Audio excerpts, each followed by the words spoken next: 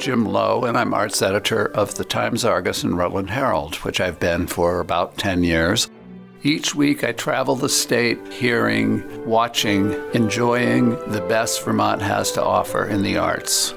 And I try to put it together and deliver it to you. It all culminates with the Vermont Arts section every Saturday in the Times-Argus and Rutland Herald.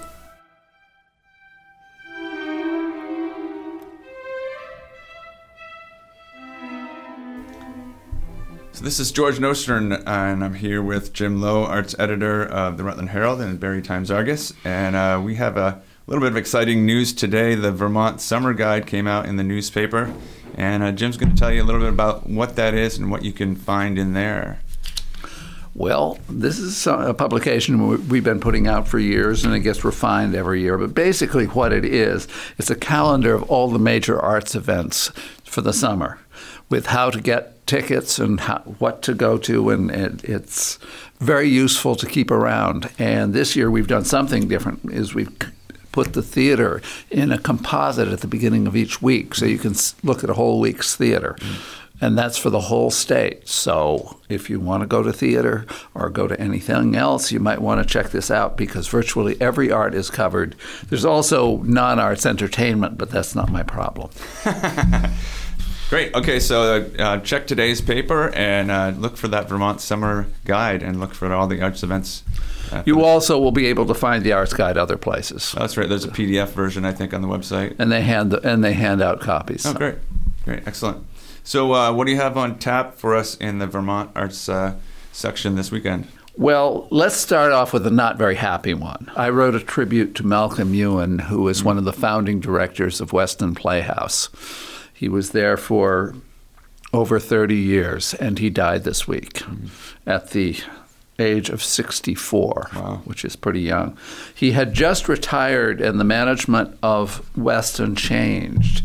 I don't know how that fits in, but anyway, I wrote a tribute to him. I knew him well personally, and he was very special, as well as being a fine director.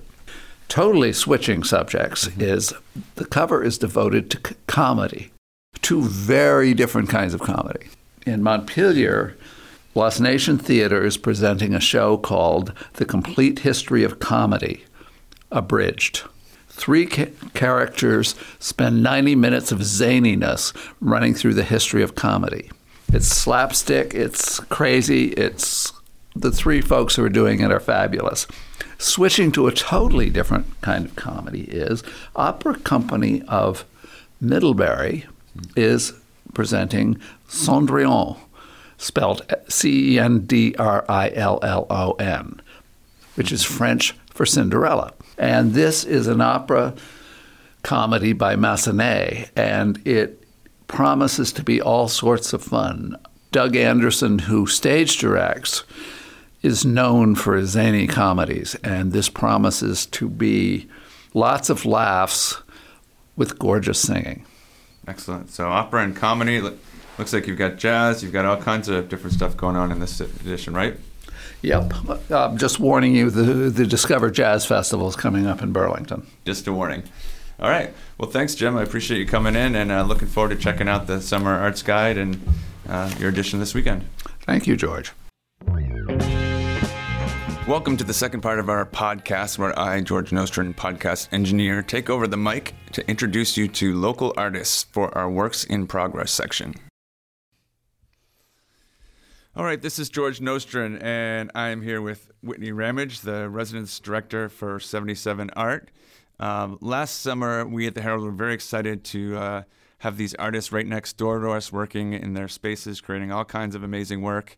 And we got to talk to some of them, bring them on the podcast, do some stories about them.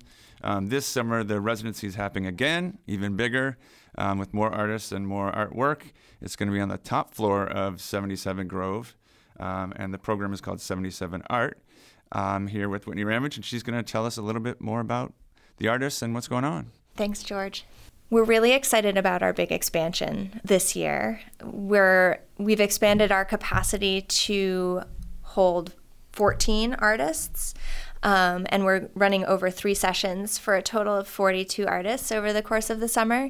This year, because we did a a larger outreach. We were able to get applications from artists in 21 states and 9 countries.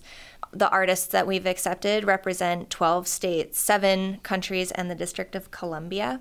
Why don't you talk to me a little bit about the different types of media that the artists are going to be doing? I know you had wide variety last time. It's an even wider variety of media this year. We have artists working in all different disciplines, from painting and sculpture, figurative painters, realistic painters, to video, installation, performance, social intervention. We have, it's really, it runs the gamut of what contemporary art has to offer.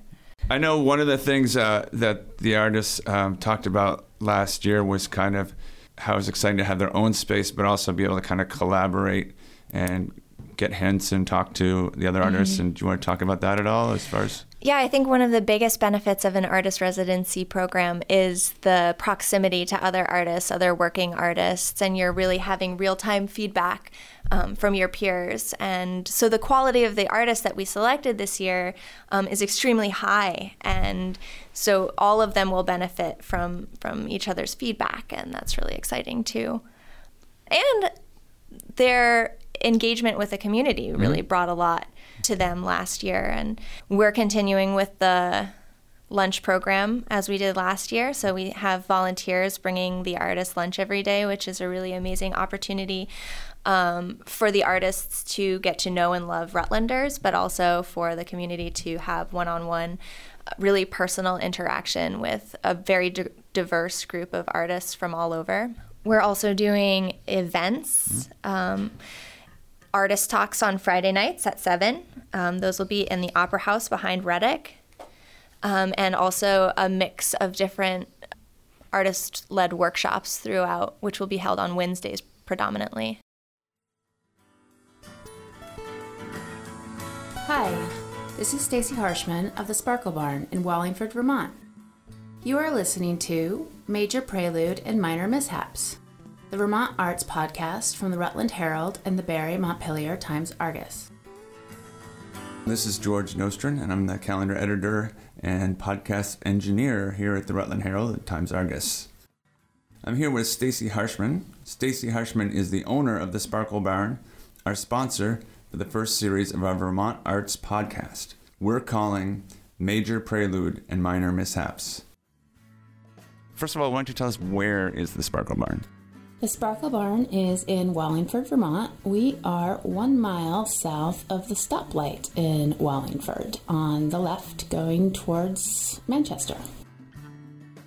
I've been to the Sparkle Barn. It's hard to describe it in a few words, but if you were to describe it in a few words, how would you do so? Colorful, Fun, and unique. We do have a lot of things that sparkle. We have things that don't sparkle, but the idea is it is handmade arts and crafts that we kind of call it curated whimsy. I love to find things that are beautiful and clever and fun and have meaning. I like to think that it's filled with handmade items made with heart and hands and joy. We'd love to have you visit. We are open Wednesday through Saturday, 10 to 6, Sunday, noon to 5. And if you want to give us an email or a call, we can be open by appointment on Monday and Tuesday. I understand you were talking to our illustrious arts editor this morning, Mr. Jim Lowe. What kind of a story are you guys working on together? I mean, he asked a lot of really broad and wonderful questions. I'm hoping that the story will be one of the impact that arts can have on a community, that even just having access to artists and to those connections. I think that's the angle that will probably take, although it's in his hands. So. Okay. I want to say that this community is one of the few places on earth where you could run a program like this, because just the way that people engage, the amount of enthusiasm, the number of volunteer hours that we've had, people are incredibly generous with their time, with their resources. Everything that the artists will use over the course of their stay has been donated. Everything that, and the property has been donated by MKF Properties, and the electricity is all donated. The furnishings have all been donated. We've had an inflowing of art supplies and food, and just the amount of generosity that we receive from this community is absolutely outstanding. And that couldn't happen anywhere else. Your website is 77art.org. Is that correct? That's right. Okay. Yeah, you can go. We have the artists' bios and photographs listed on the website. So if you're really interested to kind of get a preview or a sense of who's going to be around in Rutland this summer and fall, you can find their bios and photos there, along with where they're coming from and a little bit more, links to their websites. Yeah, and there will be events posted on the website as well. Also, if you want to make a tax-deductible donation, you can do that on the website as well. All right. Well, thanks a lot. Thanks, George.